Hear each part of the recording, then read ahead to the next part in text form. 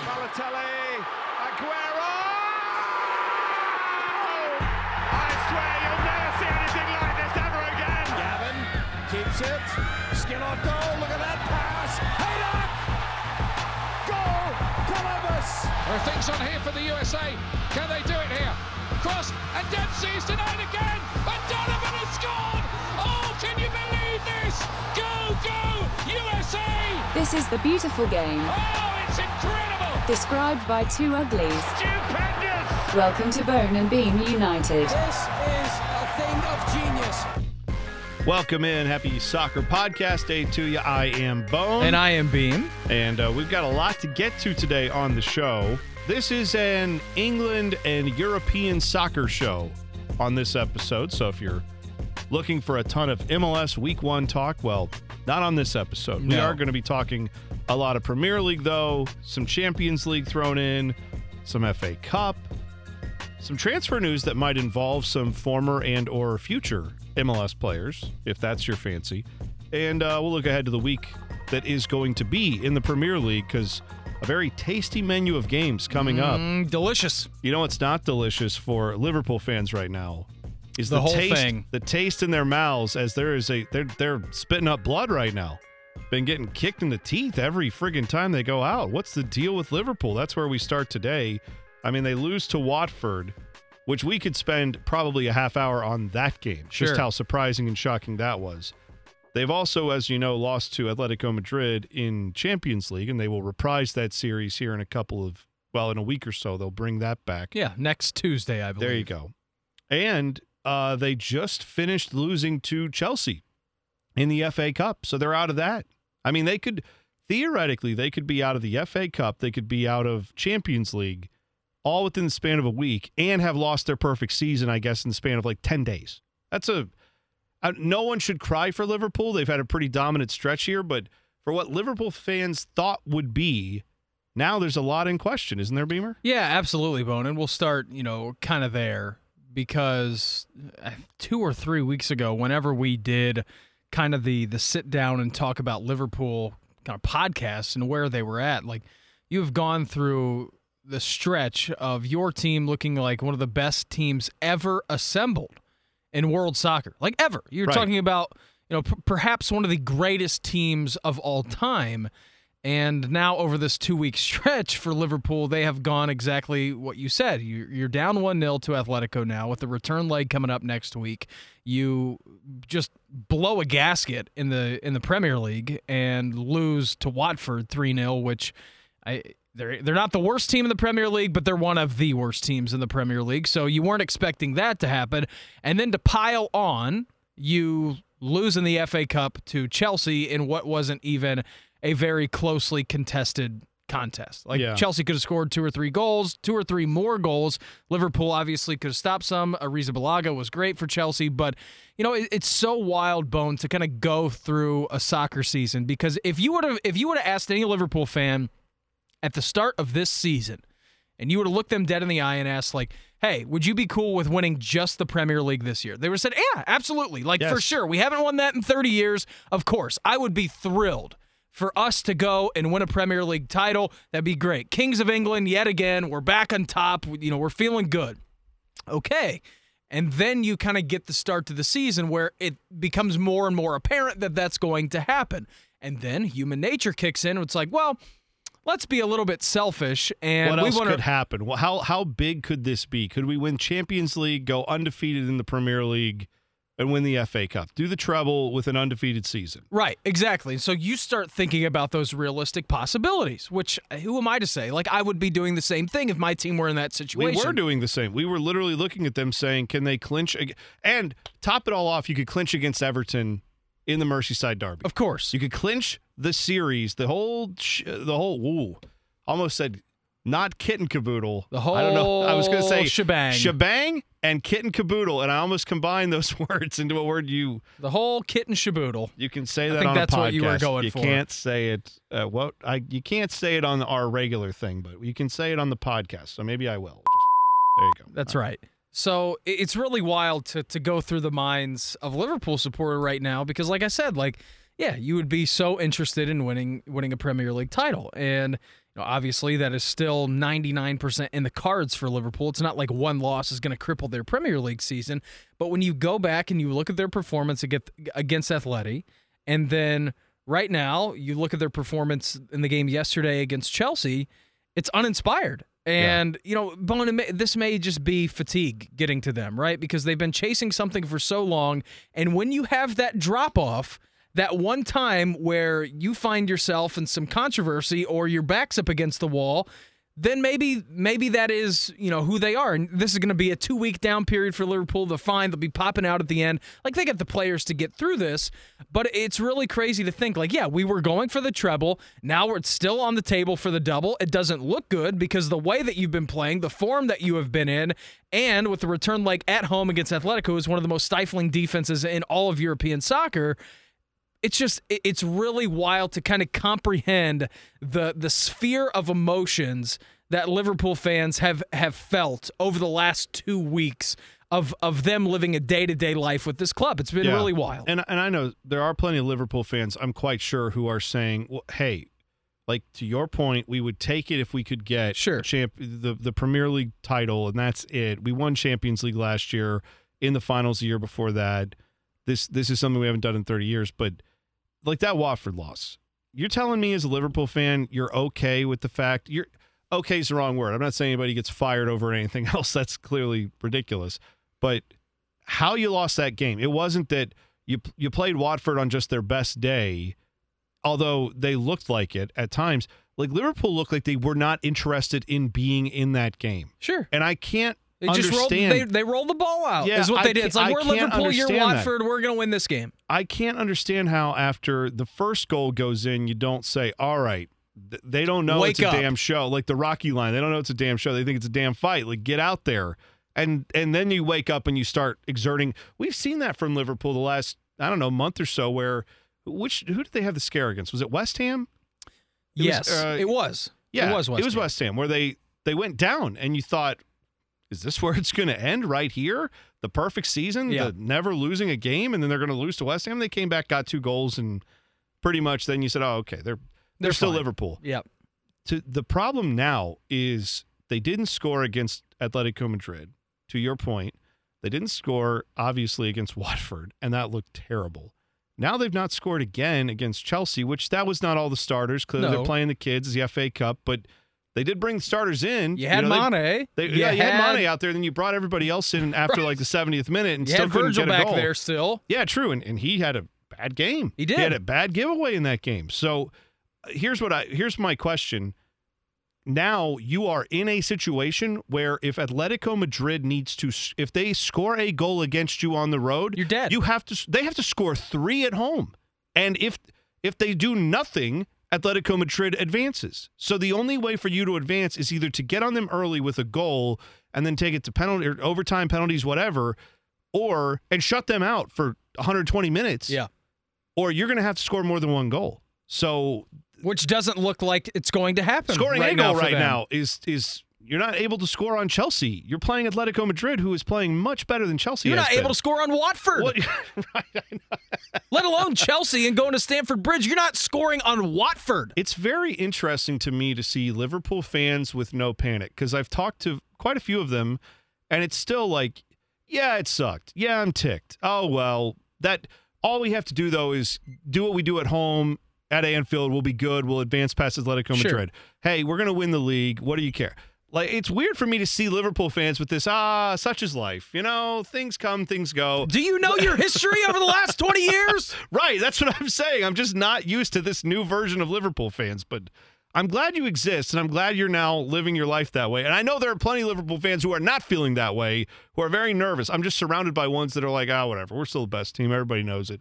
Well, yeah, we do. Yes, and they are. We were all, I don't even know if I was hoping for it, but from the historic standpoint, I wanted to watch it. I wanted to see some history be made, see what was possible. And now the way it looks like it's going, we could be talking in a week about, never mind, we were all worried about Liverpool and they just smoked Diego Simeone's team. And here we go. They're back in. They're round of 8. Let's go. But I don't know. I don't see it happening right now. No, I don't either. And that's the really wild thing. right? Is that for so long they looked like one of the most dominant teams that you have ever laid your eyes on. And you've gone through this now little 2-week stretch where you're just thinking, oh boy, like what? Yeah. Like thankfully, like, you know, they have gotten this far in the Premier League without losing a game, which is going to carry them to the finish line. Like, okay, they built the lead enough. I understand that. But like you have to think like in retrospect, Bone, like if you had, even if Liverpool had like a 9-point lead right now with 10 games left to go, it's like how would you be feeling? Yeah, right. It's like if you handed Michael Jordan a 1,000-point head start in an NBA season and said, all right, now set the record for points in a season. Sure. And then he ends up not doing that, but still winning the scoring title. You'd be like, well, of course you won the scoring title. You got out to such a big lead, but how did you not finish this off? We wanted to see history. Obviously, no one spotted Liverpool anything. They earned everything they've gotten. They earned this head start that they now have on the rest of the league, and they will ride that in whatever happens. They can probably lose every game from here on out, and they're still going to be fine. Well, yeah, you have to. I mean, that's the math on it, but they're not going to lose every game here on out. Also, that's not going to happen. Of course, it's no not. one's saying it would. And they could very well likely win every game from here on out. Who knows? They could get back to what they were. Yeah. But you look at the teams, Bone, who have successfully completed the treble across Europe. I think there's only like 7 of them, right? Yeah, I'm pretty sure. I don't know. There's... I don't know the numbers. I'd love to know that. We'll look it up and. I've got it right here. Okay, give it to me. 1967, Celtic did it. All right. Okay. They won the league. They won the European title and their domestic cup. Ajax did it in 72. PSV did it in 1988. Of course, 1999, Manchester United, Sir Alex Ferguson, and those guys. They did that. It's the only time in English soccer history that has been done. Barcelona did it in 2009. Inter in 10. Bayern did it in 2013, and Barcelona in 2015. You know, there are 8 teams ever. That's amazing to me because I would have thought it was much more common, given that about half of those you read happened since 2010. 2009, 2010, right? Yeah, half of them happened since 2009. You had Barca, Inter, Bayern, and Barca again. Right. So, like, I would have thought Real Madrid would have done it a couple of times. Well, especially with their 3 Champions Leagues that they bagged in the last 5 years. You would have thought they certainly would have, but of course they had Barcelona as a foil all those years. So, whatever. You're right. It shows just how tough it is, and we won't get to see it this year. And Liverpool, you can still see the double, though. It's all your fault. No, it's double. still on the table. Doubles. That'd still be very interesting. But triple, you're right. The treble would be amazing, and we're not going to get it. One of my favorite things of all time is, have you ever seen like the Arsenal TV? Have you ever? Yeah, I've ever watched some of that. I've come across the guys out interviewing fans after Correct. the game, right? And one of my favorite things that they've ever done is at the beginning, I think of like 2 or 3 seasons ago, when they got Ozil and they put a bunch of money in to revamp their team. Was they were asking the guys like outside the stadium, like, what do you think's on the table for this year for Arsenal? Right. And the guy was like, I think we could pull off the quadruple. And the guy looks at him, he's like, the quadruple? What are you talking about? And he's like, yeah, Carabao Cup, FA Cup, Champions League, and Premier League. And they just like laughed him off the thing. And they're like, come on, what are you talking about, man? No, that is not even comprehensible to think about that. Well, that's what I do like joking about that at MLS of like, well, let's see, the Crew could win the Trillium Cup. Sure. The supporter, which is like the Trillium Cup. Come on, that shouldn't even count. But then, Supporter Shield. You could win MLS Cup, U.S. Open Cup. You could actually win the quintuple because if you count the Trillium Cup, which you shouldn't, but if you did, you could also count a team then going on to win CONCACAF Champions League. But no, it's not a real thing. They'll be all right. They'll be okay. Yeah, Manchester United, your guys suddenly looking frisky. The addition of Bruno Fernandes, my guy. You were raving about him in the office, and I sadly have not been able to check in on Manchester United the last few weeks since he's been added.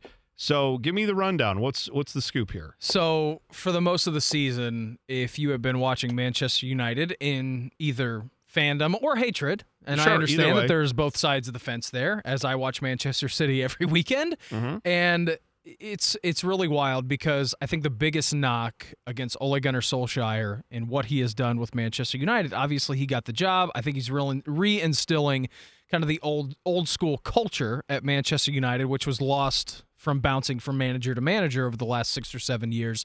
I think what you did lose was kind of that identity. But the biggest knock about Ole wasn't that he wasn't doing that, Bone.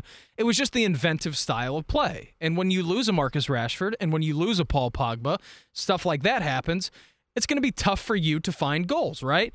Mm-hmm. And so Bruno Fernandes comes over. And listen, I really didn't know much about him before he came over. I was like, all right, I know that they had been interested in him for a long time. I was going to be anxious to see kind of what he was able to do when he put on the Red Devils jersey. And he comes in there. It may be, like, I know that Erling Haaland is on a different level because he's scoring goals at an incredible rate, and we've talked about that in our prior podcasts, but you're talking about a guy who is creating so many opportunities and is so inventive with ways to get the ball into dangerous chances for Manchester United that it's unbelievable. And he's scoring goals too, which you're not really expecting that. You're more expecting a guy who is going to create chances for other players and what he is doing at a high rate. You're not expecting this guy to come in and get 2 or 3 goals in his first 4 games for you as a midfielder. And he has been doing that. He was incredible again against Everton. He was unbelievable against Watford. Like, it's really amazing to see how a team can struggle for so long on trying to get goal-scoring opportunities and finding inventive ways to play, and then this guy comes in here, Bone, and kind of lights a fire underneath of him and says, hey, one player can make such a difference on a team, and he's fascinating to watch. Like whenever he is on the ball, off the ball, whatever it is, he is enthralling. It's incredible the control that he has about him, and he's got that buzz. Like when he touches the ball at Old Trafford, you can kind of hear the crowd get ramped up because they know there's a possibility that he can do something special. And to have that back after you have been lacking someone like that for the last 3-4 years, right? To have someone like that who is an inventive midfield player who can get you these opportunities and get you these great, goal-scoring threats and get them the ball. Like, it's really been amazing to watch. He's kind of turned their season on its head. We know they were meddling for a long time. They just drew at Everton on the weekend. Before that, they had won 2 games in a row. So it's starting to kind of turn now for Manchester United. So what do you think that does for the chances of, which I didn't think this was even a possibility, but is there a chance that a Paul Pogba looks at that situation and says, okay, maybe I don't need to leave this summer. Maybe I do stick around. I think that obviously I don't know Paul. I'm not really? Talking to Paul. You had me fooled. Yeah. I thought so all these times you're hanging out. I mean, you know Mike Bennett plays in the NFL. I don't know who you know. You know a lot of people. That's true. I could be texting Paul right now to see what's going on. But yeah, you could be. Here's my thoughts on that: is that we know that Mino Raiola, who is Paul Pogba's agent, has been basically trying to force a move out of Manchester United for about a year now. And I don't know if that's Mino's doing and he is acting as the bad guy, or if that's Paul's doing and he's just letting Mino take the brunt force. That's what your agent's paid to do. That's his job. Sure. That's his job. And we know that Sir Alex Ferguson and him had a huge spat, and Jose Mourinho did too. It's like, yeah, he's perceived to be the bad guy. I don't know the entire situation. I don't know really what is going on with that entire situation between Paul Pogba and Mino Raiola and the Woodwards and the Glazer family and like all this different stuff that's going on with Manchester United. But what I do know is that if you're sitting there in the stands or wherever Paul Pogba is watching Manchester United from, maybe he's not. I don't know. I would think that he is because he's a part of the club still and would like them to do all right, is that when you see a player of Bruno Fernandes's caliber who can be kind of your pairing mate in the midfield, and now you can have 2 playmakers in the midfield. You're going to get Marcus Rashford back from injury at some point, who has proved that he is one of the best young talents in all of Europe when he's going. You go out and say, you get a striker this offseason, because that's the big thing that they're missing is just a pure striker. They missed out on Erling Haaland. My guess is that they're going to try and get someone big in that category. You get someone to move over on the right. You have Martial filling in this role. And so now you look at that and say, well, look at the guys who I had when I was playing at my highest level at France, right? In the World Cup. Like he had all these different playmakers around him. He was able to supply these guys. He had a good midfield pairing there. And so then your mind starts to turn and say, okay, well, maybe if it's not the best situation, but I still like Manchester United. I still like the idea of that. Always kind of getting these things turned around. All the brass at Manchester United have said, we are going to spend, we're going to spend, and we're going to hit this time. It would give me a second thought about trying to just move away from them, because the way that they're playing right now with Bruno Fernandes is pretty intriguing. And to me, as a player, if I'm one of the best in the world and I can go out and play with another guy who's one of the best in the world, wouldn't that be a great opportunity for you? Yeah, I think so. And I really do question, not that there isn't a place for Paul Pogba to go. There's plenty of them. But I mean, would the idea be go to France? Would the idea be go to? I mean, France is. But that's the thing. Like, France is intriguing, but it seems like such a step down for his talent level. There's not that a- it's bad, but you know what I mean. It's not playing in the Premier League. When you get to a certain level in European soccer, there's only a few spots for you to go up. Are you going to Real Madrid or Barcelona? Correct. Are you going? I mean, those are the two that initially jumped to your head. Maybe Bayern Munich. Of course, That's like that's the only German club you think he would go to. It's the only like 5 landing spots you can think of. And then in England, it'd be like, all right, well, are you going to go to Liverpool? No, because Manchester United's never going to sell him to Liverpool. Are you going to go to City? Yeah. No, they're not going to do They're that. not going to sell you to any of the big clubs in England. Exactly. Why would they? So you What's got the to motivation there? take them all out of that mix. Yeah. All right. So they're out of it. So really, the only options are going back to Juventus with Dybala and right, you could do Ronaldo. that. Okay, you could possibly do that. That's on the table. Bayern, I don't see him playing in the Bundesliga. Like, I just don't see that. I don't think that's something that Paul Pogba wants. And then you look at Barcelona and Real Madrid. Like, that's it. There's like 3 options for him to go.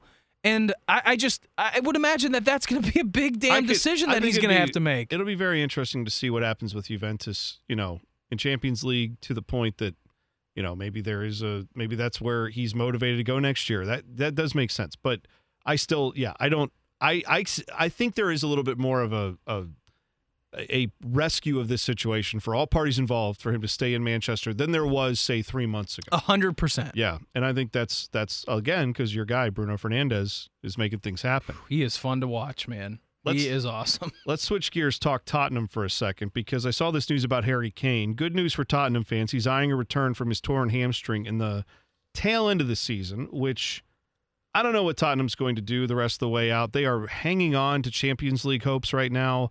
Doesn't look great for that, but it always could happen. Obviously, you've had a ton of injuries on this team, so getting him back would be of any help. He said, in my head, I'm definitely at the Euros, so that is big news if you're an English soccer fan, soccer fan of the English national team. But he said, unless something pretty drastic happens between now and then, I'll be there. We're talking a few more weeks, and I'll be playing again. I don't want to make a prediction for which game I might be back, but I'm hoping somewhere between the start and the middle of April. Okay. So that's about 6 weeks' time. Yeah, good news for Kane and good news for Tottenham fans that you'll get to see your guy back.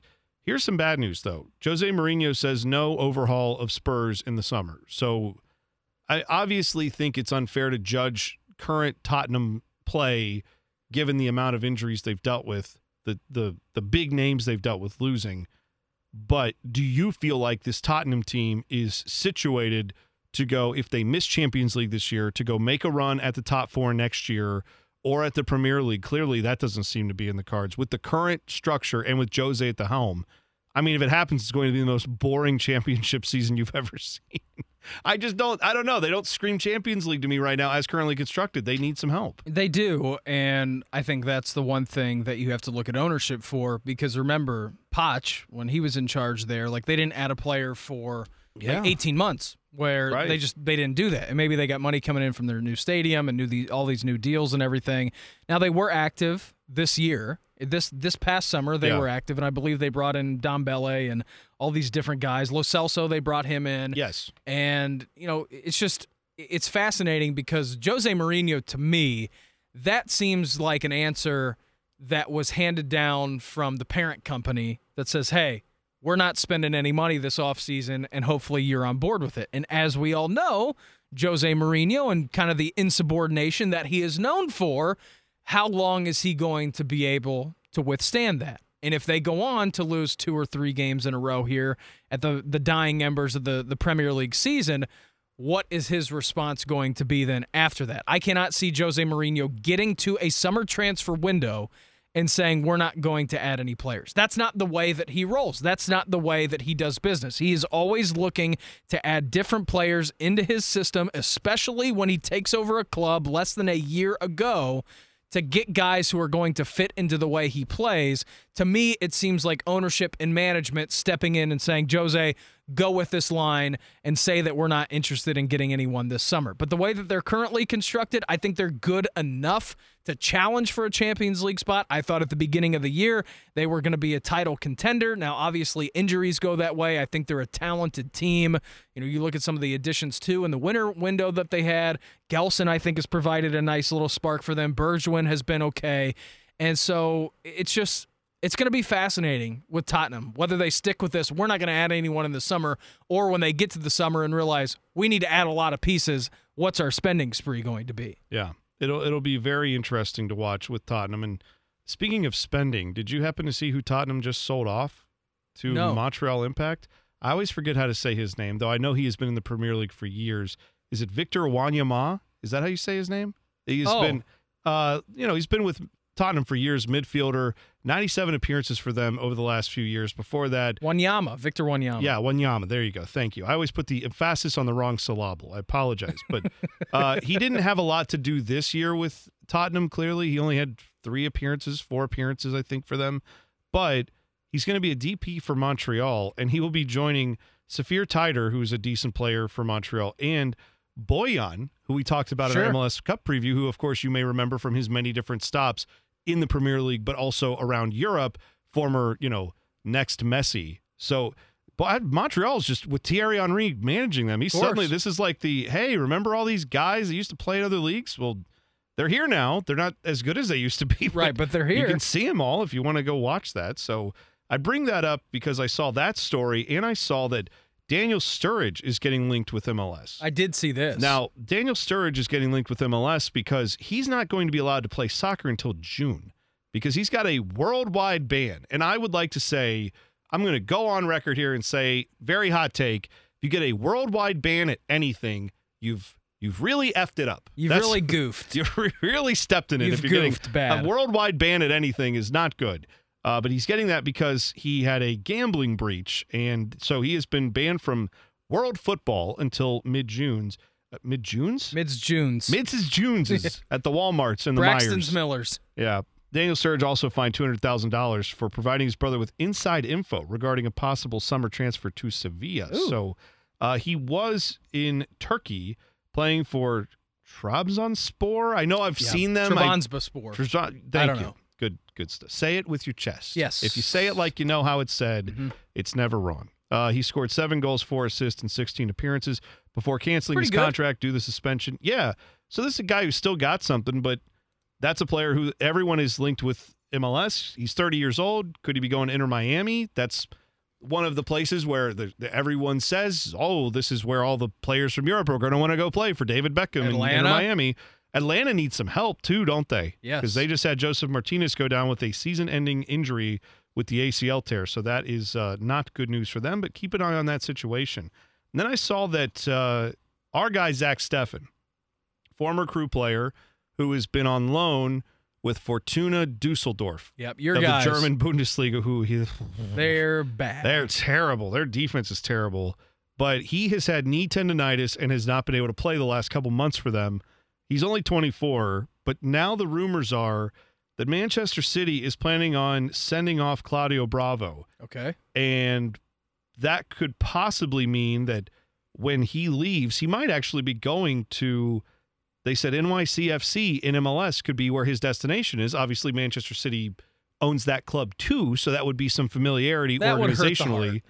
Yeah. That would hurt. It would. Yeah, well, that's where that's where Claudio Bravo could go. Oh, I thought you were talking about Steffen. No. Oh, okay.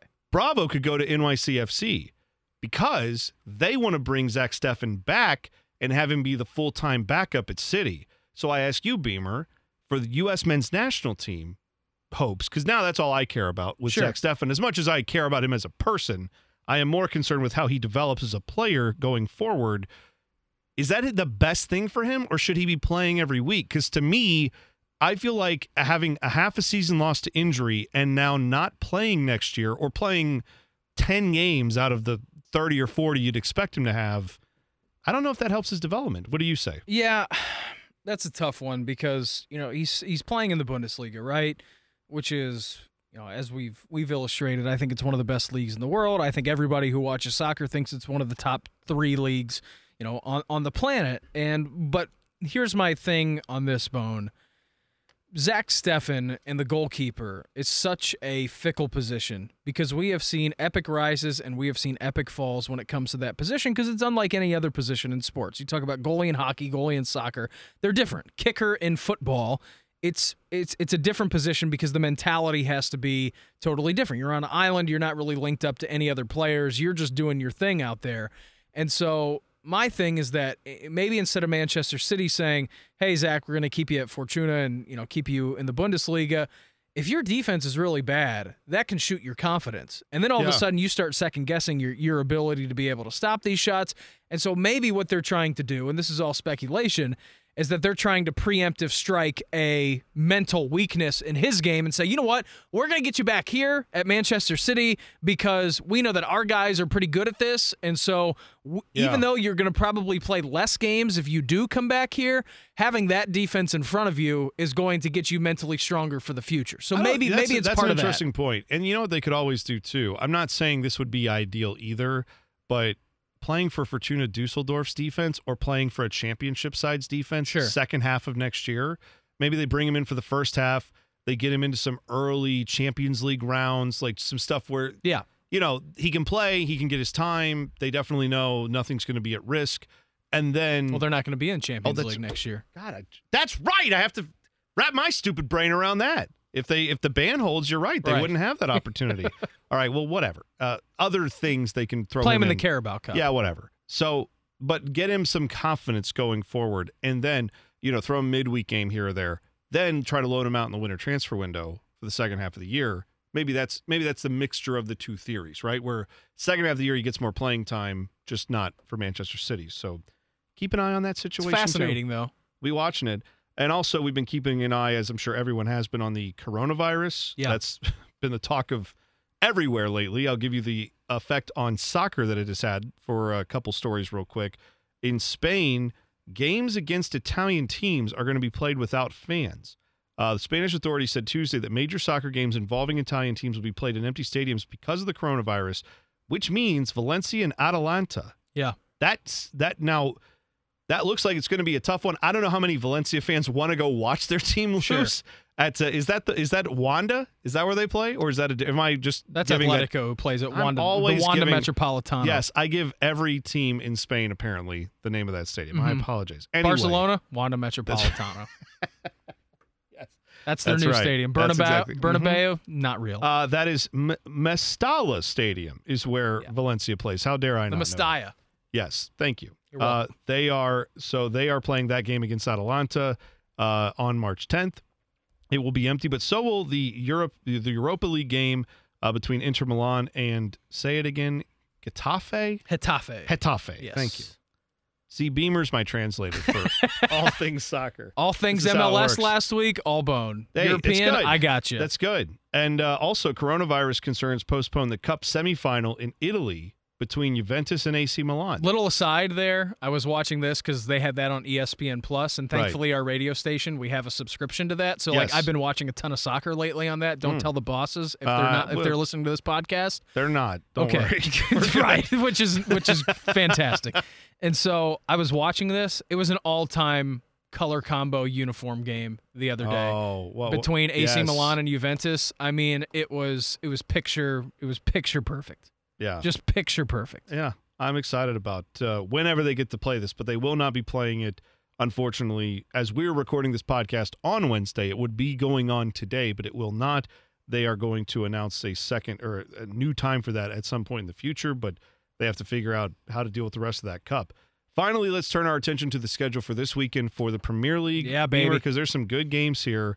So, didn't look like it'd be the most amazing game at first, but now Bournemouth is fighting for their lives to stay above the relegation line. They are currently under it, but they are one of three teams with 27 points, and they are on the road at Anfield for Liverpool, who looks infinitely gettable by a hungry team, right? A smart, hungry team that knows what they're doing. Yeah. Or but do you think this is Liverpool waking up the giant? They come out and smoke Bournemouth. How do you read this game? I don't know, man. I mean, you have to look at Watford, bad team last weekend. I know they were on the road in that one. They're coming back home. I can't see a way that Liverpool drops another game, especially at home. Not dropping a loss, but if it's a 1-1, 2-2 type of game. I can't see it. I can't see them dropping any points in this game. All right. Well, let's see. But you admit, though, that is much more intriguing than it was. Now it is. We thought this could have been just one of their many steamroller games on the way to Coronation. Right. Now it's a little more intriguing. Arsenal-West Ham is a 10 o'clock game. A lot of good 10 o'clock games here. Yeah, West Ham's got some problems right now. Yeah. They've got some problems. They do, man. They very much do. And they are one of those three teams. West Ham, Watford, and Bournemouth are the three teams with 27 points. So you'd anticipate one of those three will join Aston Villa and Norwich City and going down, but still time for Villa at least to change their fortunes. Still plenty of games. I don't know about Norwich City, though. They're putting up a little bit better fight than earlier in the season we thought they would. Southampton taking on Newcastle United, Crystal Palace, Watford, Sheffield United. Man, we were talking a few weeks ago about possible Champions League for them. They are 40 points, same as Tottenham right now. The line to get into Champions League is Chelsea at 45, so not unattainable. 42 with United because City's going to be banned. Oh, yeah, right. Much more attainable. Never mind. Look at you throwing out that Manchester City ban. I'm just letting the people know Technically that you're right now. They are cheaters and they're going to be banned next year. That's all I'm just saying facts. You're Bone. right. That's all I'm doing. I love it. I love you tweaking the City fans, as you should. But I don't know about the cooks, the chefs. I don't know what they're going to do, man. Chefs United may not get it done, but I think this week they will get 3 points because they are at home against Norwich City. Yes. Who are also, like we said, fighting for their lives. Wolves are the final 10 o'clock game. They take on Brighton Hove Albion. So there you go. A team fighting for Champions League spot and a team fighting relegation. Yes. Two desperate teams playing each other should be fun. The noon 30 game on Saturday is Burnley and Tottenham. Then on Sunday, Chelsea-Everton. And the Manchester Derby. Love it. What do you see? Absolutely love that. Tell me what's happening in the Derby this year. It's at home, Old Trafford. It is at Old Trafford. United going to knock 3 points off of Old City there and take the citizens to task? I will say that Manchester United wins this game 3-1. I will say that. Woo! I am confident in my guys. Bruno has injected life back into me. They go, they win. Manchester is red yet again. Look at you. Just feeling your oats right now. I'm feeling pretty good. Feeling all the oats. I'm feeling pretty good about it. You know who's going to be really happy for you if that happens? Who? Bunch of Liverpool fans are Yes, going to they be will. worshiping at the feet of Manchester United. Yet at least for one day. Yet again.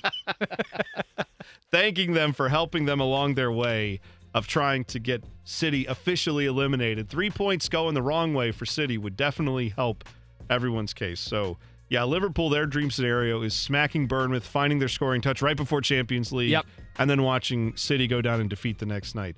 That is it for us. We will talk next week. Probably I will try to do some kind of MLS level podcast next week, maybe kind of assessing the first couple weeks. And we will get into a Champions League recap as well next week. So stay tuned for that. Anything you want to add, Beamer? No. Like a saying? Like stay spicy? Just, keep on doing that soccer thing. That's what I say. That's it for us. We'll see you next week. You've been listening to Bone and Beam United.